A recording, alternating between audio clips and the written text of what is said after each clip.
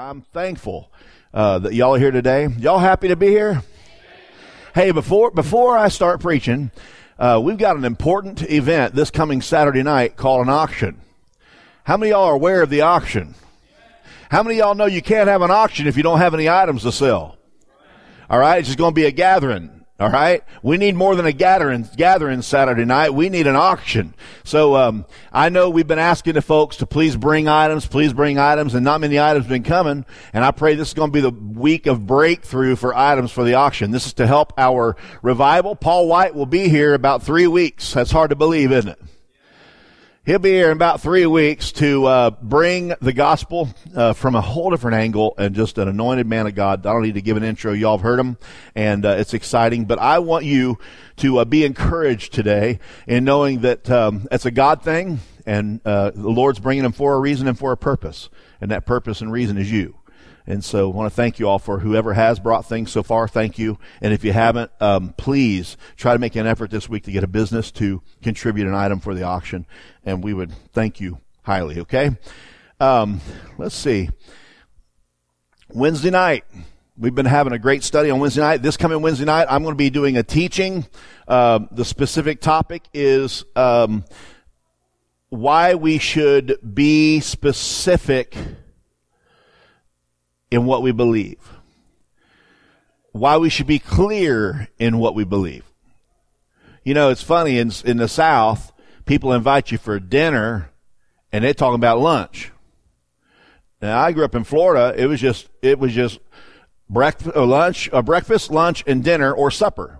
But dinner and supper were your night meal. So when people say, hey, will you come over for dinner? I'm thinking, sure, 6 or 7. They're looking at me funny. They're going, no, noon. You know, that you got to be more precise and select in what we speak as a believer. So Wednesday night's going to be pretty much about that, okay? It's about we've got to know and speak what we believe clearly so that a world who does not understand will, okay? So I want to encourage you to come back Wednesday night. We have a meal, 6:30. Looking forward to y'all being there. And now I'm ready for some word. How about y'all? Last week I brought forth the word about pretty much just anxiety and fear. Being anxious and being fearful. If y'all remember that, say amen. I pray that it rattled in your brain this week, that it helped you in a mighty way. God never designed for us to be fearful. God never designed for us to be under any realm of anxiety. God's desire is that each one of us would be free in Him indeed. Right?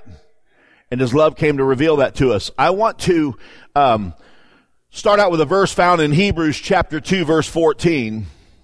It was one I mentioned last week, but I want to read it again, verses 14, 15, and then I want to address the topic once again of why New Covenant believers fear death. All right? For as much then as the children are partakers of the flesh and blood, He, Jesus also Himself likewise, took part of the same, that through death He might destroy him, Satan, who had the power of death, that is the devil, and deliver them. Who is that talking about? All mankind. Deliver them who through fear of death were all their lifetime subject to bondage. We talked about that last week, that the fear of death will put you in a state in your mind of bondage. You will feel like you're not free, and if you're not free, you won't receive the things that are free. See, we receive things because we are now free. So we can go and we can receive the things that we have. But if you feel that you're bound to something, the chain won't let you get what's really yours. Law was given by Moses, but the Bible says grace and truth came by Jesus. Now, it's not a mistake that grace and truth are coupled together on the grace side. It didn't say truth and law came or were given by Moses, but it says truth and grace came by Jesus. The reason is the law cannot, are y'all ready? Reveal truth.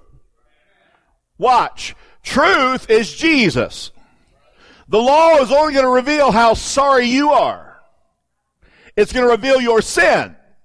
It is the sin magnet that God designed for a purpose.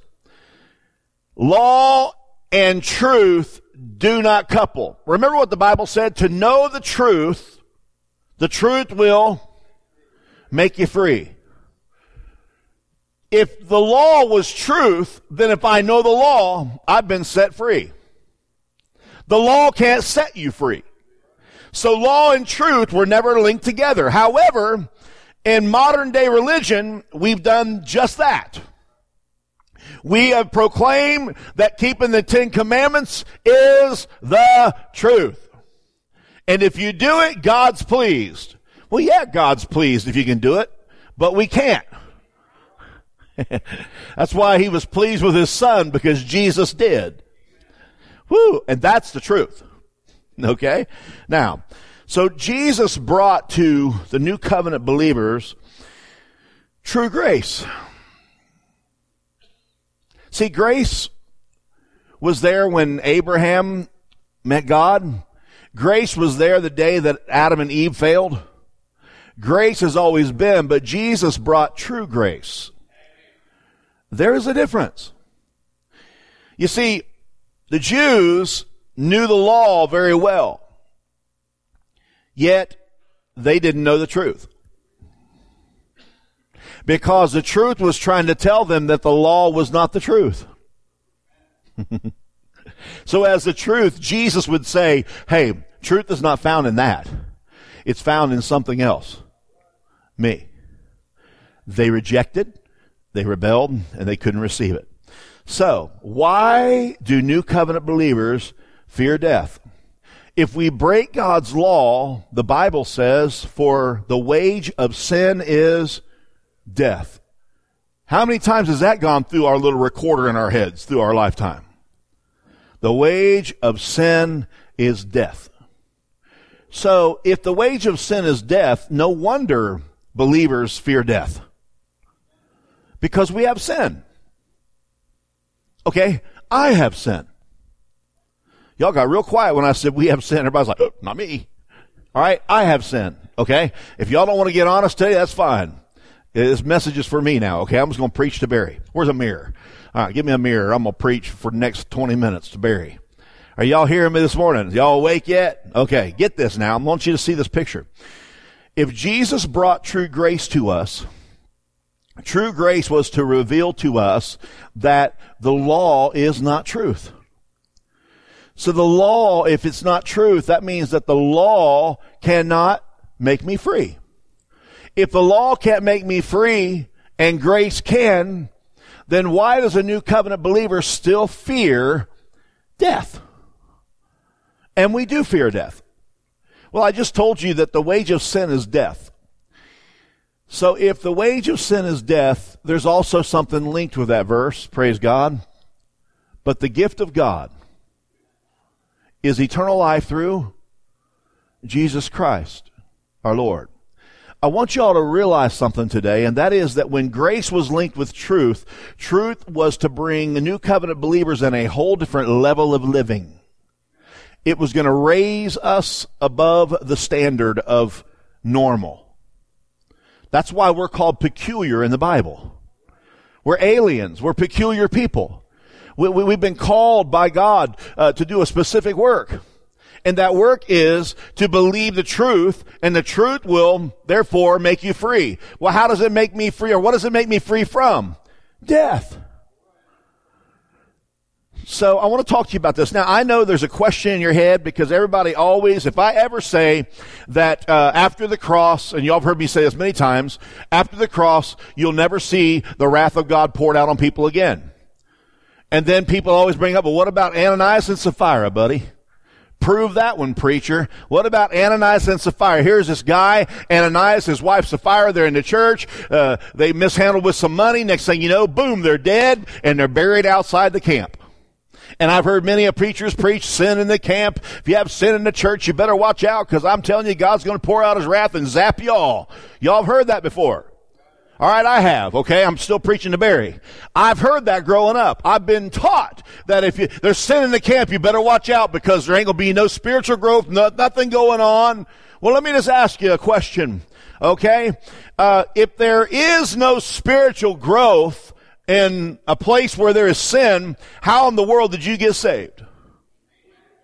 Let me ask a simple question. Y'all listen, simplify it now. How did you get saved? Because you were nothing but a sinner when Jesus loved you.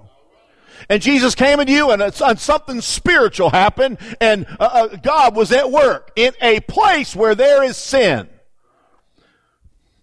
So what about Ananias and Sapphira? Because that's what causes most believers to say, well, Brother Barry, Ananias and Sapphira, they were in the church, and it was after the cross, and man, they were killed. Did you know that other than the Old Testament in Acts, there are about 5 or 6 types and shadows? Did y'all know that?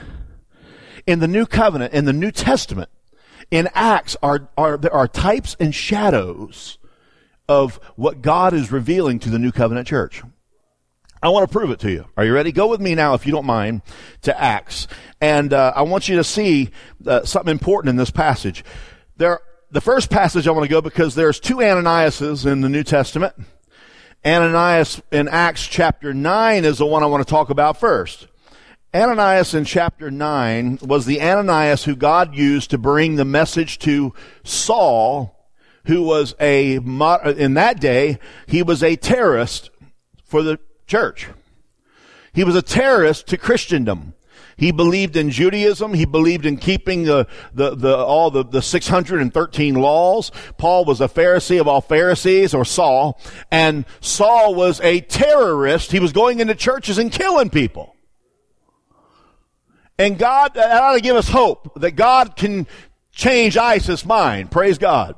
He can blind them like he did old Saul and make him a mighty apostle for the kingdom. You never know. Don't ever limit God. But watch this. So God goes to this man, Ananias. Go to Acts chapter 9 and let's read verse 10, all right? Acts chapter 9 and verse 10. And there was a certain disciple at Damascus named Ananias. And to him said the Lord in a vision, Ananias. He said, Behold, I am here, Lord. And the Lord said unto him, Arise and go into the street which is called Straight. Isn't it amazing that that's where God turned Saul into Paul, on the road that straightened him out? Okay. And inquire in the house of Judas for one called Saul of Tarsus. For behold, he prays, and he's seen in a vision a man named Ananias coming in and putting his hand on him that he might receive his sight. He'd been blind now for 3 days. And Ananias answered the Lord, and he says, I have heard by many of this man by which evil has done your saints at Jerusalem. And here he is the authority of the chief priest to bind all who call on your name. But the Lord said to him, Go your way. It was almost like Ananias was trying to say, God, are you really sure who you're sending me to? This dude don't like your people, and I'm one of your people. Remember, it said in verse 10, he was a disciple. All right?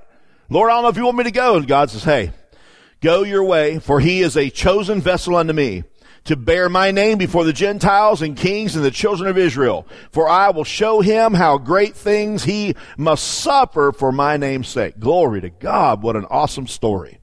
Now that was Ananias. The name Ananias actually means this in the Greek. Ananias is Hannah and Yah. Hannah and Yah are the 2 words broken up. Hannah means grace. Yah is God, Yahweh. It's God's grace. Ananias means God's grace.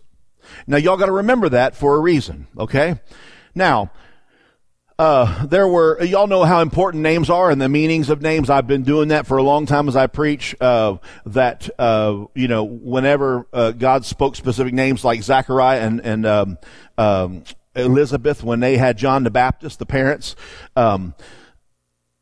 the father's name meant remember, and the mother's name meant God's promise or an oath, that God would remember his promise and his oath. And so therefore he brought forth that child. So the names mean something. Well, here's Ananias, and his name means God's grace. Okay? Now that makes sense, doesn't it? Because God sent his grace to meet Saul on the road straight And he's no longer blind, but his eyes were open. I once was blind, but now I see. Amazing grace. Okay, everybody with me? So we know that story and we tie it in, but then there's also another Ananias. Let's go to Acts chapter 5, if you would. I'm going to read this story very quick because it's not long, and then we're going to discuss this, and this is going to explain maybe why believers in the new covenant fear death. Okay? Go to Acts chapter, did you get there? 5 and verse 1. Here we go. But a certain man named Ananias, with Sapphira his wife, sold a possession and kept back their part of the price, his wife also being privy to it, and brought a certain part and laid it at the apostles' feet. And Peter said, Ananias, why has Satan filled your heart to lie to the Holy Spirit and to keep back part of the price of the land? While it remaineth, was it not your own? And after it was sold, was it not your own power? Why have you conceived this thing in your heart? And you have not lied unto men, but unto God. And Ananias, hearing these words, fell down and gave up the ghost, and great fear came on all who heard these things. And the young men arose, wound him up, and carried him out and buried him. And it was about the space of 3 hours after that his wife, not knowing what was done, came in. And Peter answered unto her, tell me whether you sold the land for so much? And she said, yes, for so much. Then Peter said unto her, well, how is it that you have agreed together to tempt the Spirit of the Lord? Behold, the feet of them which buried your husband are at the door and shall carry you out. Then she fell down straightway to her feet and yielded up the ghost. And then the young men came in and found her dead and carried her forth, buried her by her husband. That'll make a new covenant believer fear death. Right?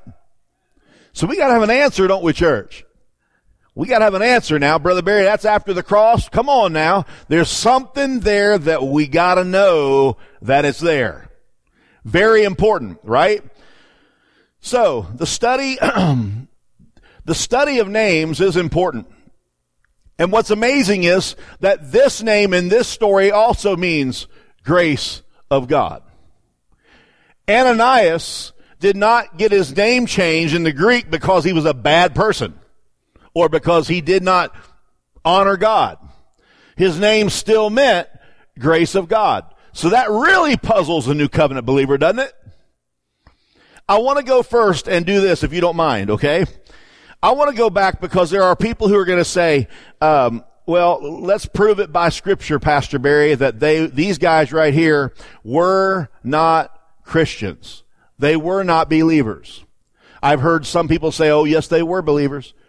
I'm going to let the Bible prove to you today they were not believers. Are you ready? Go with me to Acts chapter 9. Verse 36, if you would.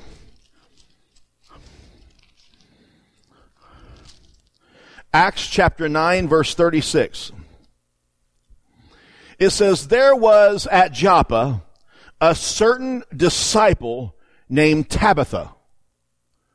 Now, did y'all see the Holy Spirit, as he is having the author write this, the Holy Spirit calls this person. And there was a certain, let's read it again, a certain disciple named Tabitha. Right? When we read that earlier about Ananias who met Saul, the Bible says there was a certain disciple named Ananias. Did it not? But when it went to the other Ananias, it said there was a certain man. So maybe the Bible is going to show us that the way the Holy Spirit introduces these people, he's proclaiming whether they're a believer or not a believer. Let's go to another example. Go with me to Acts chapter 16. I just want the Bible to reveal to us so that it's not, well, Brother Barry thinks they're not saved. No, the Bible's going to clarify they weren't. You ready? Let's go to Acts chapter 16, verse 1. It says, then he came to Deborah and Lystra, and behold, a certain disciple was there named Timothy. Y'all see that? All right. Acts chapter 9 and 10. That's the one I just told you about Ananias. It says, and there was a certain disciple by the name of Ananias. So far, every time that he said certain disciple, the Holy Spirit reveals this, he introduces a believer. Now, let's go, if you don't mind, to Acts chapter 8, verse 9. Acts chapter 8, verse 9. Now, Ananias and Sapphira, what did it say? And there was a certain man, not disciple, right? Go to Acts 8, verse 9, please. But there was a certain man called Simon, which before the time in the same city used sorcery. Y'all seeing this? Didn't say disciple, it said certain, right? Go with me to Acts chapter 10, verse 1, the one we just read. Acts chapter 10, verse 1. Oh, we haven't read this one yet. I'm sorry. This is Cornelius. This is the one when Peter was going up on the roof. Remember, and he got the vision. This guy was a Gentile who wanted to love God because he heard all the good things, but he hadn't met God yet. He hadn't heard that Jesus came to redeem him, but he wanted so bad to be a part of what the Jews were experiencing.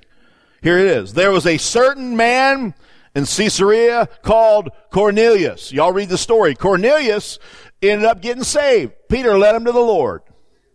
But before he was saved, it said there was a certain man. Are y'all seeing this? Go to Acts chapter 14, if you would.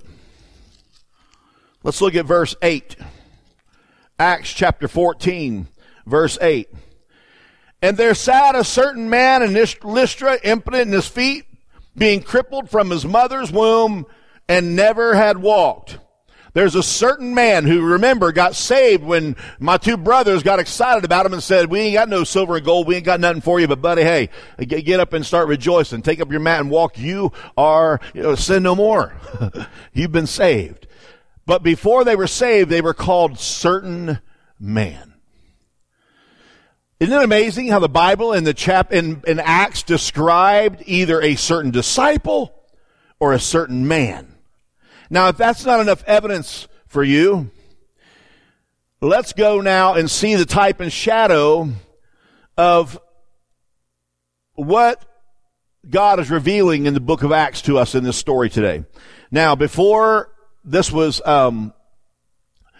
actually was studied out, I always used to wonder in my mind if it was not a typo, but if it was not clarified of why or how they died, because just taking money, I thought, well, hey, people have done worse than that, and not only that, but I thought he's a God of grace. So where's God coming from in this story? And so it stirred in my mind to think there has to be a type and shadow involved. Well, then, as I typed in type and shadows in the book of Acts, there's like 10 different type and shadows that God used in the New Covenant. I know the Old Testament, the Old Covenant is all about type and shadow.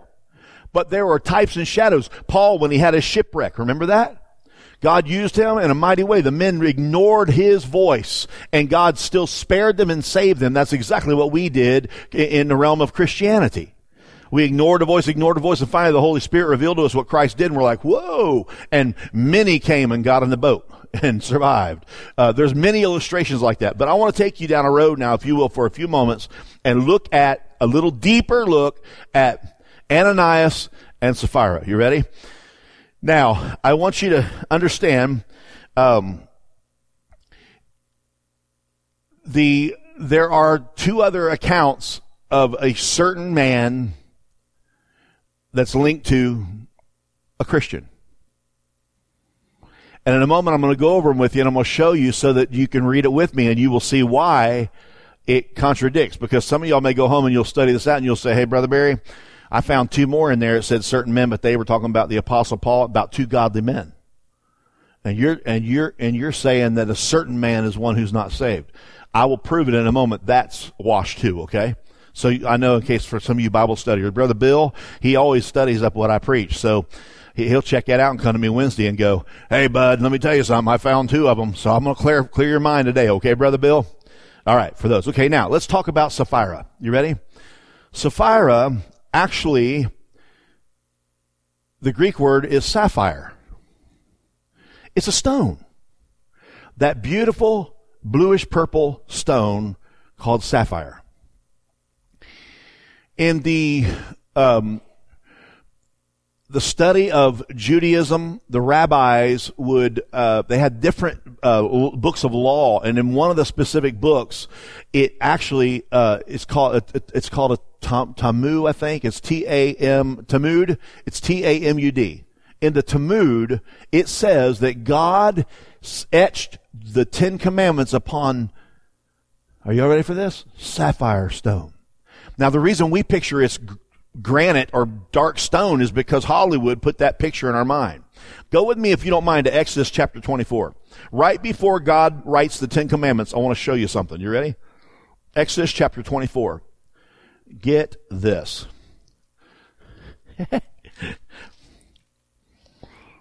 Go to verse 9.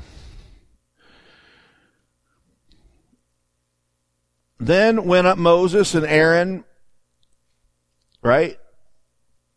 The elders, and they saw God of Israel, and there was under his feet, as it were, a paved work of a sapphire stone. All in the same book of where the Ten Commandments came from. But anyway, if you don't want to believe that what the Judaism, that book I just told you about, it's called a Talmud. I do believe that's how it's pronounced. Talmud, it actually says in one of their first chapters that the Ten Commandments were etched in the stones of sapphire. When that truth came forth, I don't know about you, but that got me excited. Do y'all realize what God's trying to reveal to us through the story of Ananias and Sapphira? What did Paul come against the church in Galatia so strong about? Y'all remember? Oh, you foolish Galatians. Why would he call them foolish? Corinthians was a foolish church. They were having sex outside the church doors. Corinthian was a foolish church, weren't they, Jerry? You'd think. Why was Galatian church the foolish church? Because they were letting the Judaizers come in, and they were saying, hey, it's okay to love on Jesus, but you got to be circumcised. Mixture. They were taking law and mixing it with grace. Remember now, in Revelation, the Bible says, talking about your works, that God he bids that you be cold and hot, but not lukewarm. And if you are lukewarm, it says he'll spew you out of his mouth. It's talking about covenants. God bids that you are hot, on fire. I mean, he prays that you're full of grace where you need to be. But it's okay if you're cold too. What? God don't want us in law. He wants you in law by itself, because law by itself will point you to a Savior. There's hope there. So cold and hot's good. But when you mix them, you nullify them both. Nothing good comes out of it. The Bible even says that Christ is none effect to you. I believe that's Galatians 5. You've fallen from grace. How do we fall from grace? Because we try to justify ourselves with the law, claiming that we're in grace. You cannot mix law and grace. If you do, God can't work. Now, let me just show y'all something. You ready for this? Ananias, the grace of God, Sapphira, law, are married in the church. And what did God say he'll do if he sees mixture? Spew it out of his mouth. Because God designed law for a purpose, to point you to a Savior, Romans chapter 3. Then, he didn't just stop there, praise God. He also gave us grace. And so when it points us to a Savior, there's a Savior that will love us and to give us all the benefits of who we are in Christ Jesus. That was God's divine plan. But when they started mixing, God was giving us a type and shadow right there in Acts. He's saying, be careful, church, of mixture. No wonder I believe we don't see the manifestations of who we are in Him. We have so much mixture, law trickling in, coming right on in to that water system like Decatur's water system. Can't drink it. We're all buying bottled water because mixture's going on. Mixture's not a good thing. Are you prejudiced, Pastor Barry? No, I ain't talking about skin color. I'm talking about covenants. Here's the power of God. Are you ready for this? When God established the new covenant, he said that I will write the laws upon your heart and mind. I will be their God and they shall be my people. It was always about I will, I will, I will. It was all about God doing it, you enjoying it. The law is all about thou shalt, what you do so that you hope God will be pleased with you. So whenever you're mixing those two, you are doing nothing but playing a game, killing days of your life. The result of that, my church friends, is death. It's death. Prove it. Okay, let's continue to read the story then. Y'all read it with me? Acts chapter 5. Take this as a type and shadow. Look, if you continue to have mixture in the church, death will come. What kind of death are you talking about? Spiritual death. You're going to be nullifying the work of Christ in your life. How good are you as a Christian? Let's talk about this for a moment. How effective can you be if Christ is not effective in you? 0. I cannot be effective as a Christian as long as it's just Barry.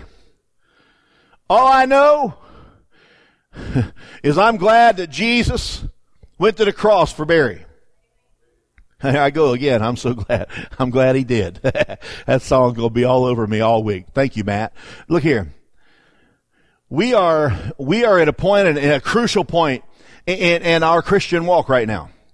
Because we've had so much law in the past that we find it in our pocket still every once in a while. We find, oh, I forgot about that. I still got a little bit. We've been so ingrained in it that when it's finally time to come into grace full blown, we find ourselves still being a little judgmental of others because of the way they dress or don't act. We find ourselves in the realm of law, even in the state of music. Why don't he just sing all hymns? Because by golly, that's how I was raised, and that's Christian. That's a good spiritual attitude, isn't it? Why in the world don't they do this around here? Why don't they do that around here? Listen, let that junk go. Let the grace of God start penetrating and changing your life. He came to persuade you that he's already blessed you with everything you need. If God's already given me everything I need, why am I still seeking for something I ain't got? See, watch. Do you know why we're critical of others? Because we really don't like ourselves. Sarcasm is the lowest point of communication. Sarcasm is for one purpose, to lift up the person who doesn't like himself. So he'll beat everybody else down so it elevates him. So we use sarcasm in church. It's bad. Brother Barry, I know you like that guy, but let me just tell you something.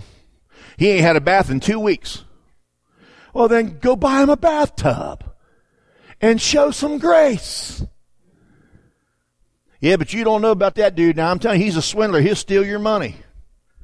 Well, praise God. Maybe we need to sit him down and have a little class on how to budget so he ain't always empty-pocketed and looking for money. What's amazing is if we would take on the mindset of how God established us in grace instead of mixing that law in there, we're going to find ourselves so dead and wondering why we're not seeing anything manifested called what Christ came to do for us. Do y'all realize that everything that God requires of you, he's already put it in you? Do you know why? Because all that God requires of you is his Son. And if he put his Son in you, then you've already got what he requires. Woo! Come on now. So the person you're talking about really has Christ in them, but you're looking at the stuff on the outside like the Pharisees when God's looking within at the heart and he sees a person who desires to know more about his love. Are y'all hearing this morning? The reason that the modern day church in the new covenant realm is fearing death is because we're still dancing and flirting with law. It's the truth. Man, come on. Jesus came and took away the curse of the law for believers. That ought to make you shout. I'm just glad he did. Don't know why, but I'm glad he did. Aren't you glad he did? Woo, I'm glad he did. Hallelujah. Man, oh man. So, let's look at something here. You ready? man, I am out of time, and I got another whole nugget. I may save this one for next week, but I'll tell you what I'll do. I will. I'm going to hold off. We're going to talk about Moses next week because, man, it links right in with this. But let me just show y'all something. Are you ready? Lord, thank you. You and I, who claim to understand the new covenant, are coming into the new covenant. What I mean by new covenant is that we now are, after the cross, we're living a life exactly what the Apostle Paul says we have. It's Christ in you. You are empowered by him. You have his identity. You have a new identity in Christ. You are a new creature. You are seated at the right hand of the Father. You have favor with the Lord because you are his own. He adopted you. Is everybody with me? That's who we are. We claim that's who we are. Yet we will allow one little offense to train wreck our Christian walk. One little offense, and it could be something so stupid. Do you know what that tells me? That our roots aren't real deep in grace. Because the Bible talks about a tree planted by the water. And it says that when the storms come, baby, it's going to stand. I don't know about you, but my roots are in Grace River. They're in Jesus, the river that flows. Hallelujah. And so if I'm anchored there, then something's coming up through them roots called the sap. And the sap is the Holy Spirit, who came to minister and to produce fruit in us. If a tree is nullified because it is mixing law and grace, you are producing zip.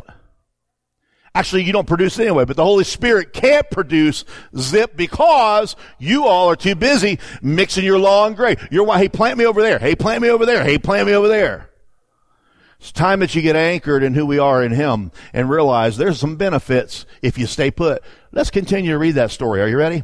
Did you know that as soon as they got rid of law and grace being married, when mixture got out of the church, watch what happened. Are y'all ready?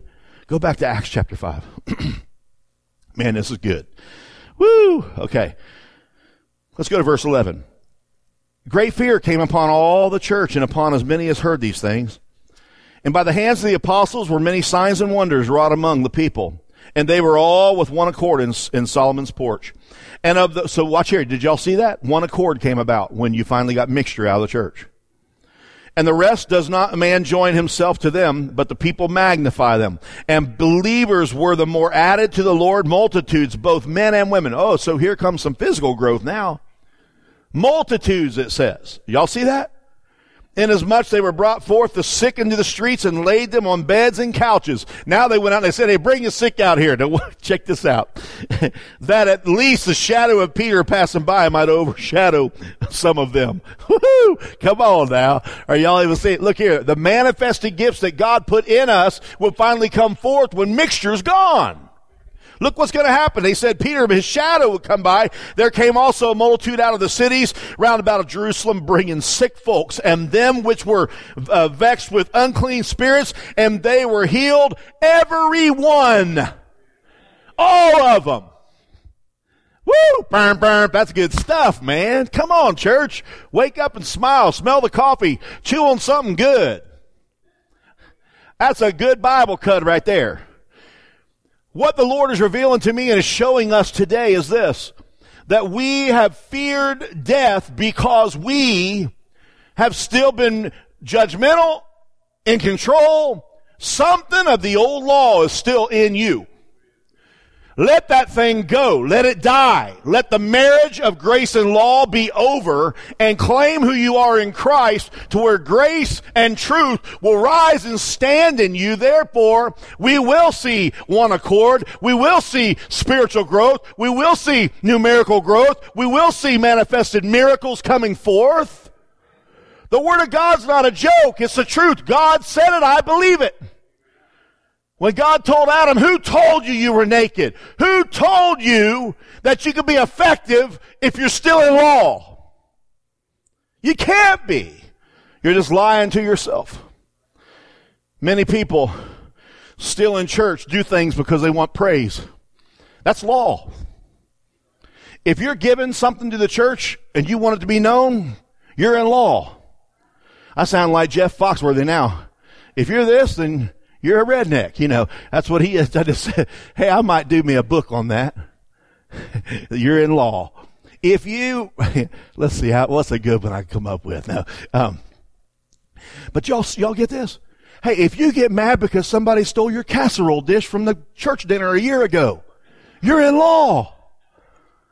It's the truth. Why is that the case? Because you've been offended. Why are you offended? Because I'm still feeling about my feelings. It ain't about your feelings. You're dead in Christ. You're a new creation. The old man ain't got them feelings no more. Y'all seeing this? So our mindset changes. We walk out of here victorious today because we say, you know what? It's the God in me that matters. My mind, I'm thinking like God now. I'm no longer thinking like Barry. God is not going to sit there and be upset because you took his casserole dish. He probably gave it to you anyway. You ever thought about that? Well, somebody needed blessed. I love when somebody loses something. They say, well, I guess they need it worse than me. Praise God. That's grace talking. Now, hey, if y'all think I'm above this, I'm not. People borrow stuff from me. It makes me mad when they don't come back. And what I really get mad about is that I wasn't organized enough to write down who took it. So it's a double negative. But I need to let that stuff go. You know why? Because it was God's in the first place. So God will give me another one. Praise God.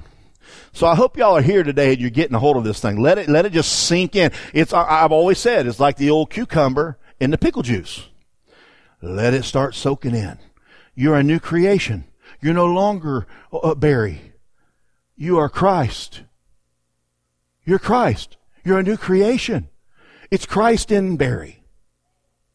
That's what God sees. Now, does God still see you? Yes. God loves you and he cares for you, obviously. Jesus would have just stayed up in heaven and they said, forget mankind, it's not even have man. He loved you enough to save you. But if he loved you enough to save you, he also loves you enough for you to experience what he saved you from and what he wants to do through you. And we all hauled at the salvation and go, woohoo, I'm saved now. Now I'll get mad at some people and hold a grudge for a month and feel good about myself. Be careful of the Judaizers, folks. Be careful of the law. Be careful of any time, and here's a good litmus test for you. Are you ready? Because you're saying, well, how do you determine if it's law or not, Pastor Barry, when it involves you?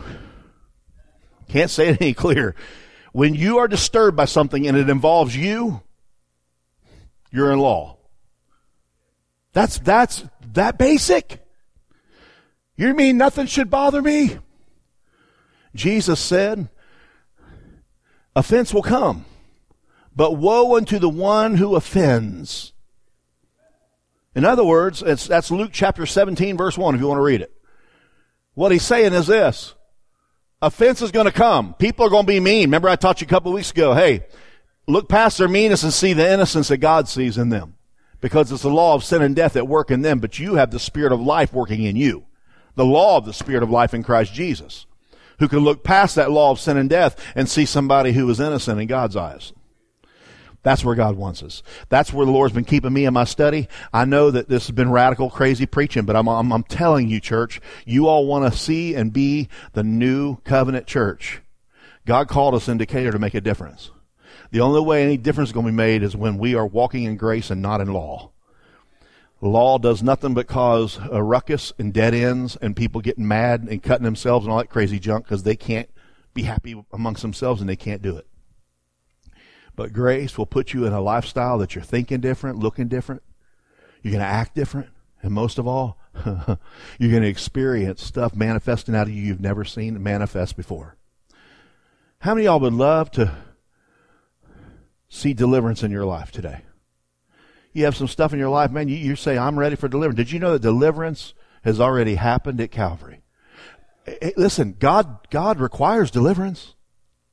He said Jesus came to preach deliverance to those captives. He's provided deliverance. Deliverance is in you. But you keep letting somebody in the law church tell you, yeah, well, the reason you're doing that, brother, I'm telling you, is because you did this and you did that. But if you just ask God for forgiveness and then get out there and start plowing that ditch like I told you, God may just get rid of that deliverance for you. Or that issue, he'll deliver you. You know what? Jesus delivered us at the cross. The power of the blood of Jesus came to deliver anybody in captivity. New covenant believers, we should not be bound anymore by anything that we need delivered from. We should be walking in freedom because we know the truth and the truth made us free. Praise God. Let's get there. How many of y'all are ready to get there? Praise the Lord. Hallelujah. Good. God is good. Amen. Let's all stand this morning if you would. I want to sing that song again. All right? I'm just glad he did. How many of y'all are glad he did? Woohoo! Praise God. All right. Well, Matt, lead us in that song. Come on, praise team. Let's bow our heads. Father, you are incredible. Lord, you're amazing how you just make your word just alive when you hide those little nuggets like that for us to find. Lord, I thank you that was the greatest type and shadow in the new covenant. The Ananias and Sapphira were just the example of grace and law. And Lord, they were dealing with that right there in Acts. And you were revealing to them what would happen spiritually if they would get serious. And Lord, as soon as you showed them that when law and grace is no longer a union, that grace will abound. We are no longer under the law. And so, Father, I thank you that you have given us that victorious life. And today, I'm looking forward to Grace River experiencing a spiritual and a physical union and one accord like never before. I'm praying for this body to get united, God, to come as one, to see that there are people lost in this community, and God, we as a body are going to reach out to love them and encourage them and see the innocence in their life that they're bound by a law of sin and death. Lord, I'm looking for the day when this church not only gets unified, but God, that we start to see deeper spiritual growth like there in Acts. And not only that, but numerical growth. Lord, I'm looking for the day when the multitudes are flowing. I'm looking for the day, God, when we're going out into the hospitals and laying hands on the sick and every person in the hospital is getting healed by the power of the blood of Jesus. Lord, I'm looking forward to the day when the whole community and everybody is bringing people to us, as the scripture said. Hallelujah. Because they realize that Jesus is life. He is the truth. Lord, thank you so much for this word. May we not forget it. May we just chew on it all week long. And God, most of all, I thank you that you did go to the cross for us, that we could experience a new covenant, a new life, a new creation, and an awesome, awesome position of seated next to the Father with you. In all this, I say thank you for your word in Jesus' name. Amen. Praise the Lord. Let's sing this song, all right?